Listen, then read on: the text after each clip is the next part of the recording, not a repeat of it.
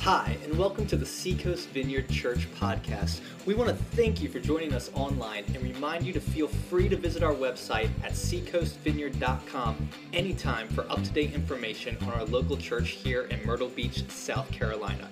If you would like to give financially to this ministry, whether that's a one-time gift or a recurring monthly gift, simply click on the Give tab at our website and give however God leads you. Now, we want you to enjoy this message from God's Word. Have a friend with us this morning. The timing was just right for our friend Linus Morris to be here today. Linus, we go back about, 20 years now, maybe even a little further, back when he was a young man and I was younger. That was a long time ago, wasn't it? Linus is from Pacific Palisades, California. He has been a church planter, taught in seminary. He's still out teaching and raising up leaders all over the world to plant churches. When he leaves from here, he and Doug, our own Doug Dorman over here, will be headed to Brazil. And Linus is one of the missionaries we've been supporting for a very long time.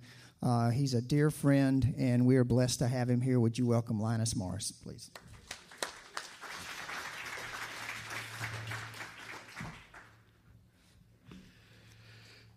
Well, good morning, Seacoast. It's good to be here, and as mentioned, we're about to head to Brazil. And Doug, where are you? Doug, there he is, Doug. And who's sitting next to you? Oh my gosh, it's his family. That whole section is his family. So Doug and his children. So we're excited about the training. We fly into Sao Paulo, Brazil. We spend a night. Then we go to we fly into a place called Florianopolis, and then we start our training there. We have 4 phases of training, and the goal of our training is at the end of these 4 phases, which we roll out over a period of time, is to multiply viral missional church planting movements.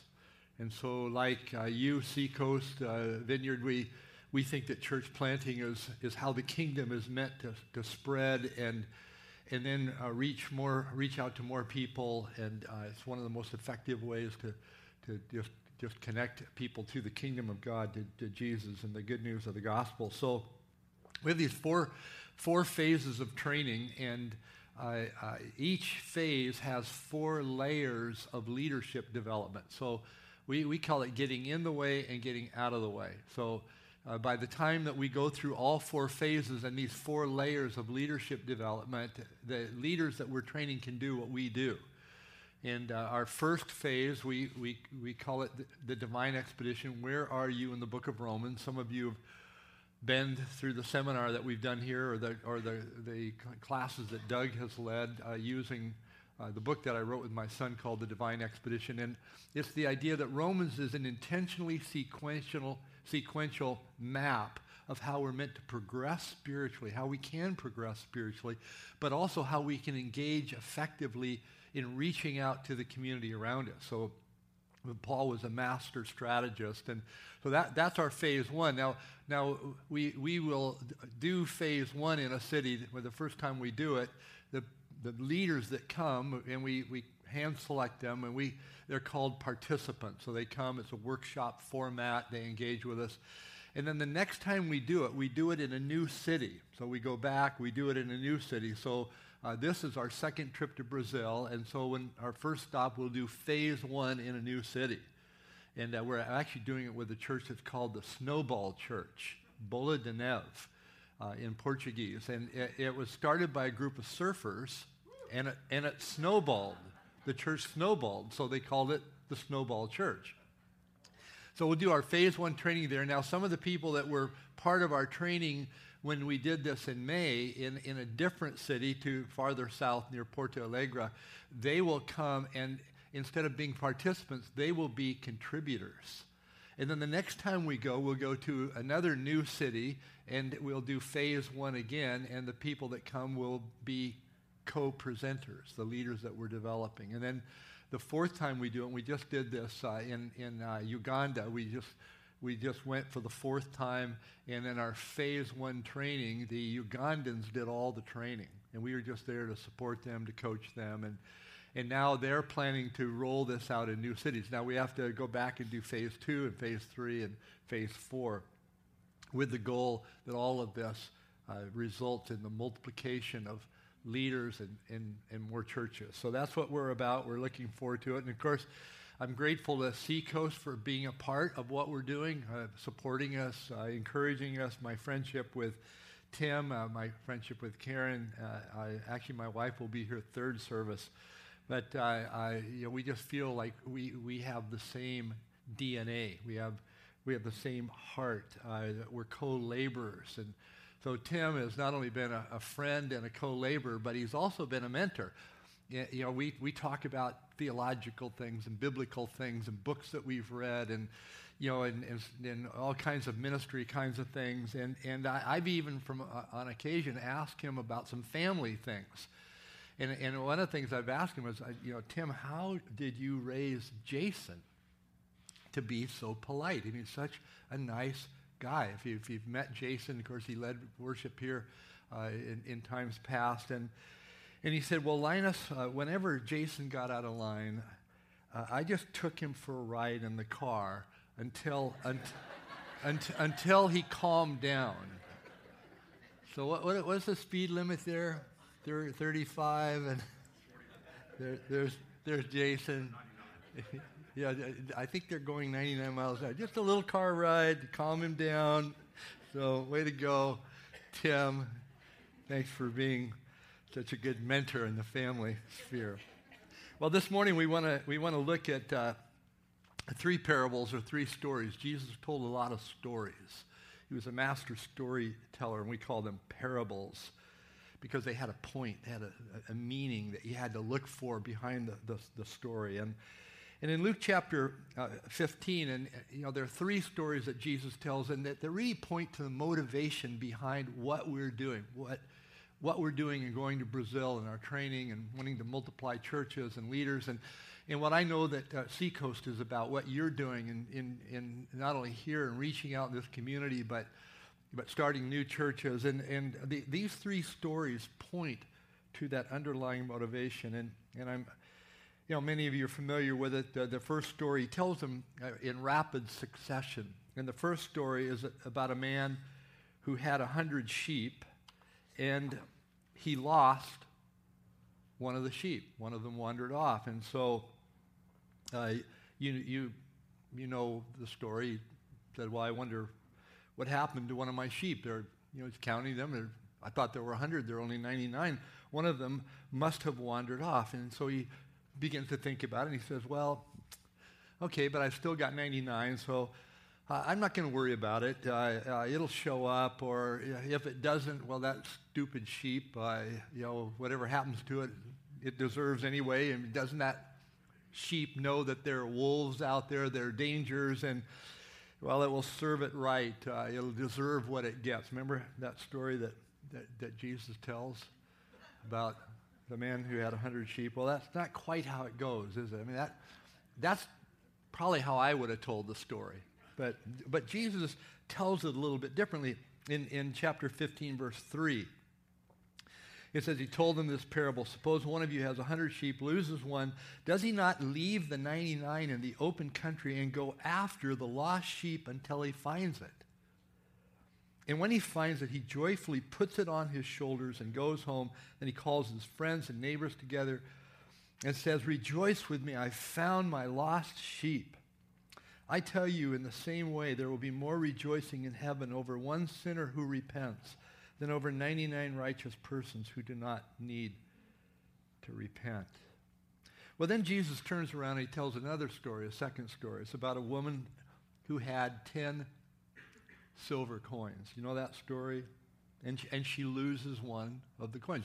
It's like, this is probably her life savings, probably her retirement, the money that she's going to rely upon when she can't work anymore. But she loses one of them. And you remember what she does? She says, I wonder what happened to that coin. Wow, that's too bad. Well, I'm sure it will turn up.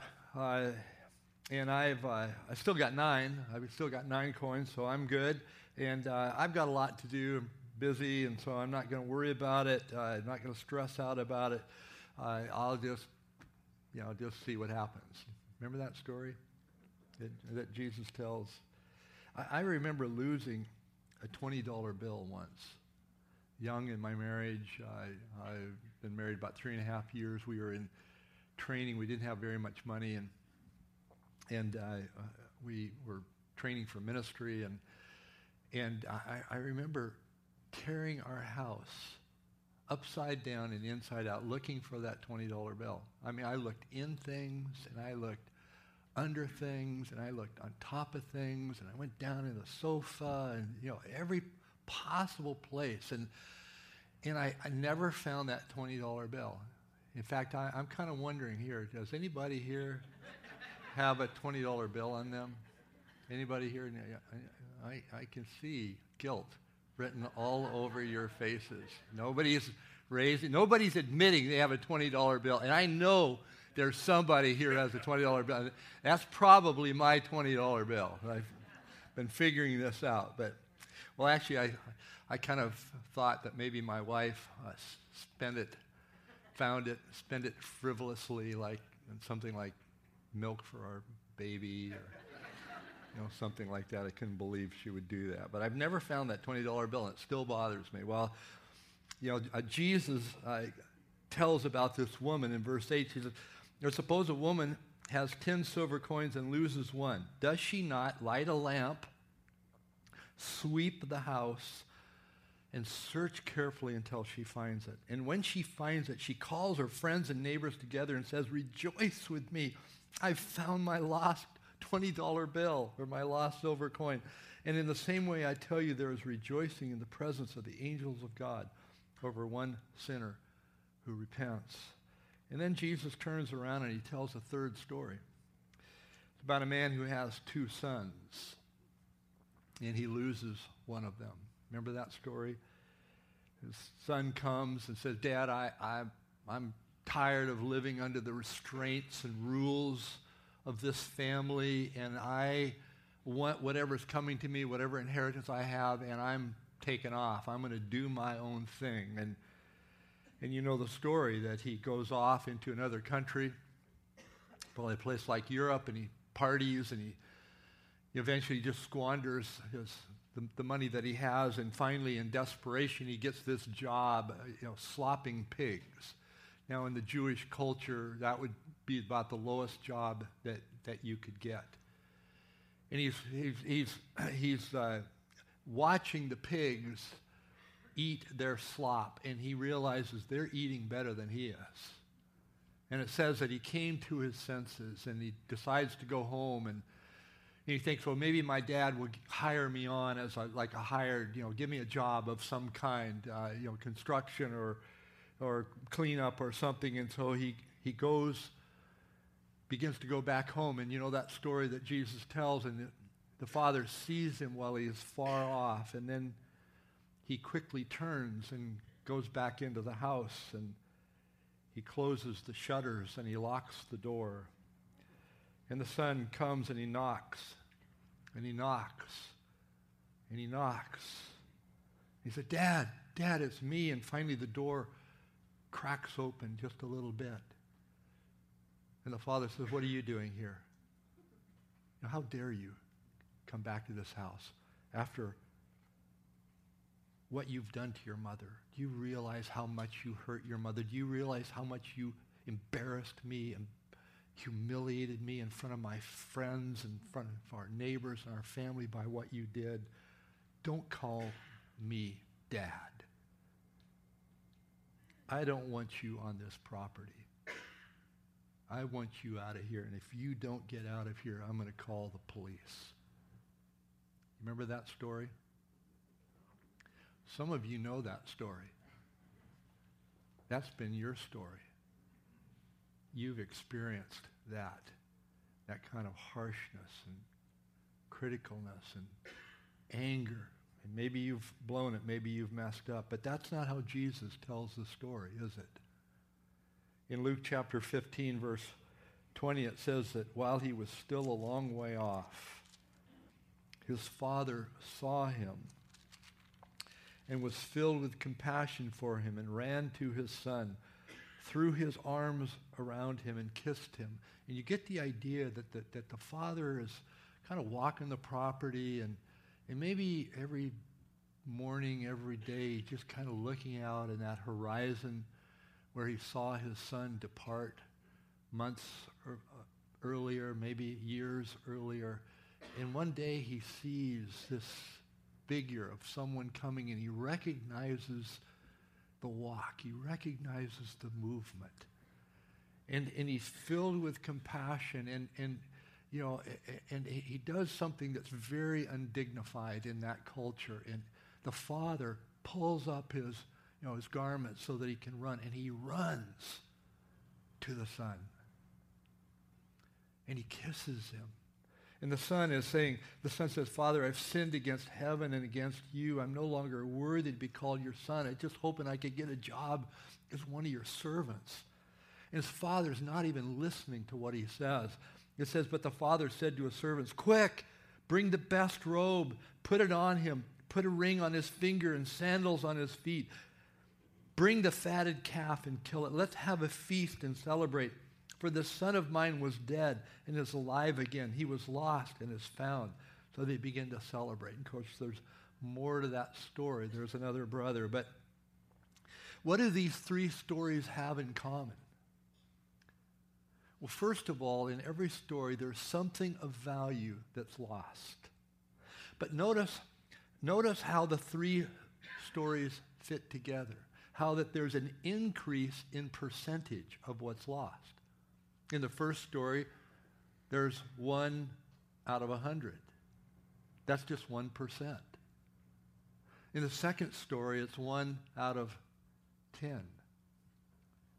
That's 10%. In the third story, it's 1 out of 2. Notice the increase in percentage of what's lost, but also the value of what's lost. In the first story, it's a sheep. Sheep has value. But in the second story, it's a silver coin of greater value. And in the third story, it's the story of a lost son. How much value would you put on that?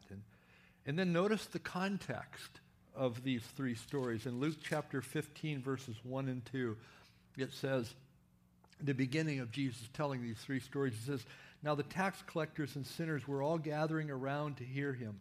But the Pharisees and teachers of the law muttered, this man welcomes sinners and eats with them. Tax collectors, people that have ripped other people off. Sinners, people that have messed up their lives in this way and that way and the other way. And these are the people that Jesus was hanging out with. And these are the people who were drawn to Jesus. But it was the religious people, those who were rigid and rules-oriented and strict and harsh, that had a problem with that. He's welcoming sinners. He even eats with them. And then Jesus tells these three stories. Do you see the context? See the power of what he's done? He's the story of 1 out of 10, the story out of 1 out of 100, then 1 out of 10, and then 1 out of 2, a sheep, a silver coin, a son. So what's the point? Something of value is lost, and in every story there's a concern for it to be found. There's even a search. The father even is, you get the idea that he's looking, longing. And when there's a discovery, when what is lost is found, there's rejoicing. And what's the point? The point is that God cares about the lost. He cares about the sinners and publicans, the people who've messed up in different ways. A little bit later in this book, Luke chapter 19, verse 10, Jesus tells us the purpose of his mission, the purpose of his coming, the purpose of his sacrifice. He says, the Son of Man has come to seek and to save that which was lost. And you might forward a couple slides here. There's a concern for it to be found. kind of going forward on the slides. I went and found there's rejoicing. The next slide, I'm just kind of seeing if we're, then the next one. What's the point? Keep going. God cares about the lost. There it is. The Son of Man came to seek and to save that which was lost. Well, that's what our training is about. That's the motive behind our training. For many years, I lived in Europe, and that's was the motive of our living in Europe as we planted churches. We lived in Geneva, we lived in Amsterdam, we planted churches in both those places. And I led an organization that planted some 50 churches over the next 25 years. But living in Europe, you had this tremendous sense of the lostness of Europe. And a lot of people said to us before we went to Europe, why are you going to Europe? Europe's already had its chance. Europe's not open. But we saw that people were hungry spiritually. People were lost spiritually. And nobody depicts that better than Vincent van Gogh. You know who Vincent van Gogh is, the artist, and he was an impressionist, expressionist. He's my favorite artist of all time. And living in Amsterdam, where he started out, he was Dutch.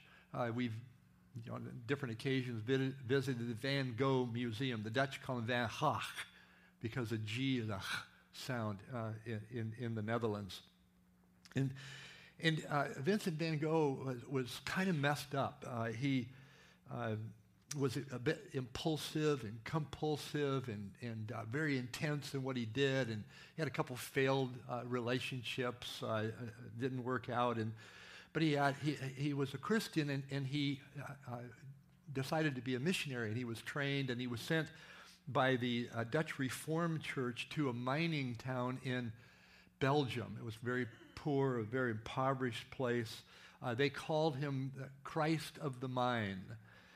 And he exhausted himself in ministry, but then there was an explosion in the mine, and a number of the miners, the men, were killed. And so Van Gogh threw himself even more feverishly into trying to help the families that had lost their providers, their husbands, their fathers.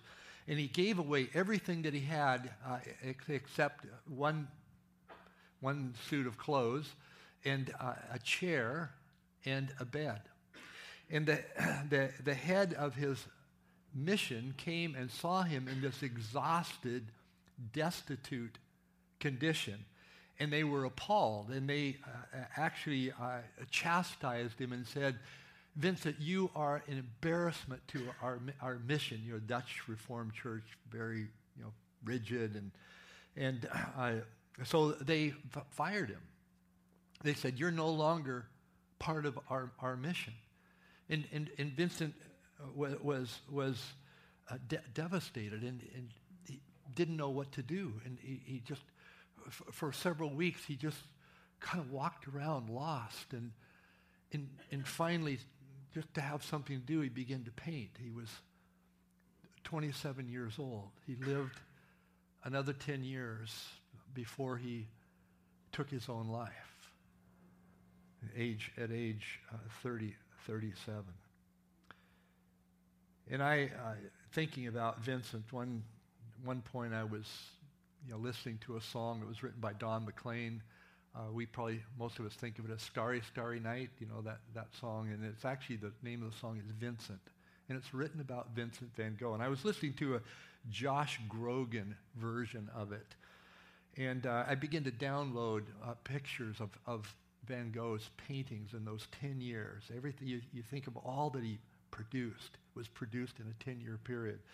And I began to sync those paintings with this song, and that just capture the lostness of Vincent van Gogh. That he got lost along the way, and how lost people are today. And so I'd like for you to watch this with me and listen to the song.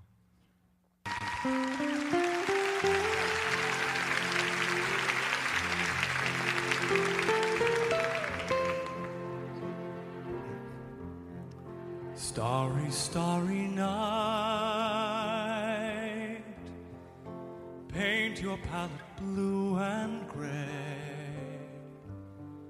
Look out on a summer's day with eyes that know the darkness in my soul, shadows on the hills. Sketch the trees and daffodils, catch the breeze and the winter chills in colors on the snowy linen land. Now I understand what you tried to say to me, and how you suffered for your sanity, and how you tried to set them free. They would not listen, they did not know how. Perhaps they'll listen now. Starry, starry night, flaming flowers that brightly blaze, swirling clouds in violet haze, reflect in Vincent's eyes of china blue, colors changing hue, morning fields of amber gray, weathered faces lined in pain are soothed beneath the artist's loving hand. Now I understand what you tried to say to me, and how you suffered for your sanity,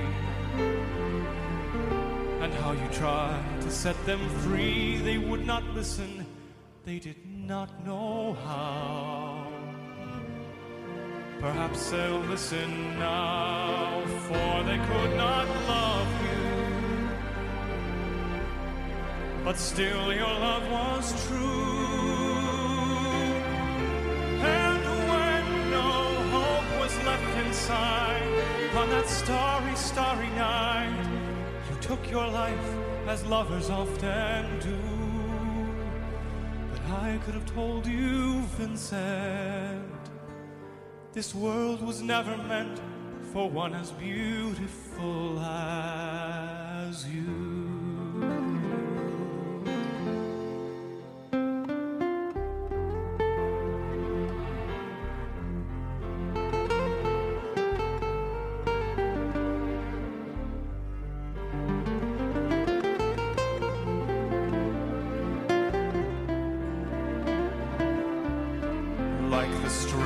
That you've met, the ragged man in ragged clothes, a silver thorn, a bloody rose, lie crushed and broken on the virgin snow. Now I think I know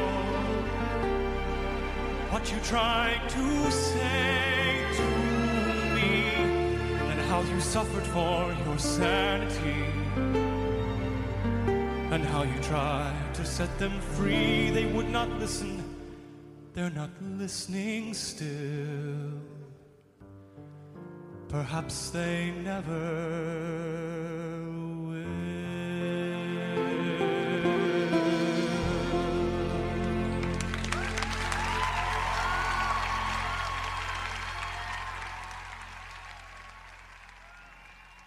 Anyone here know anyone who's lost, that's gotten lost along the way?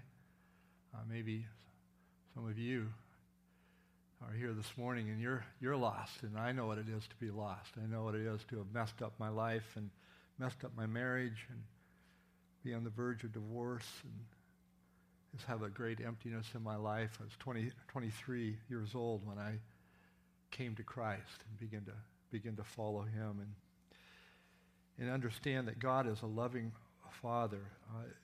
Sometimes this last story, the third story that Jesus tells, is called the parable of the prodigal son, the wandering son, the lost son. But it's really the story of the parable of the loving Father. who searches for us. You may be here this morning like that prodigal, that you've lived recklessly, that you've blown it. And our Heavenly Father has seen you while you are far off. And He runs and is running to you to embrace you and to kiss you and to put on the family ring, to claim you as one of His children, a child of God, of celebrating. Heaven celebrates as you respond. And you may have grown up thinking that God was far off or harsh, judgmental or critical, the God who shuts the door and pulls the shades. But Jesus pictures God in a different way, doesn't He? He gives us the true picture of God. He gives us a true picture of the extravagant love of God for you and for me. A God who forgives the guilty. A God who acquits the undeserving. A God who seeks the lost. Who seeks you and me. Well, there's one last point, and as we look at these three stories of something that was lost, the search that was made, the rejoicing when it's found, and that's that God wants us to seek and to save the lost. That's what we're called to do. Jesus said in John chapter 20, verse 21, "As the Father sent me, so I am sending you." That's our mission, isn't it?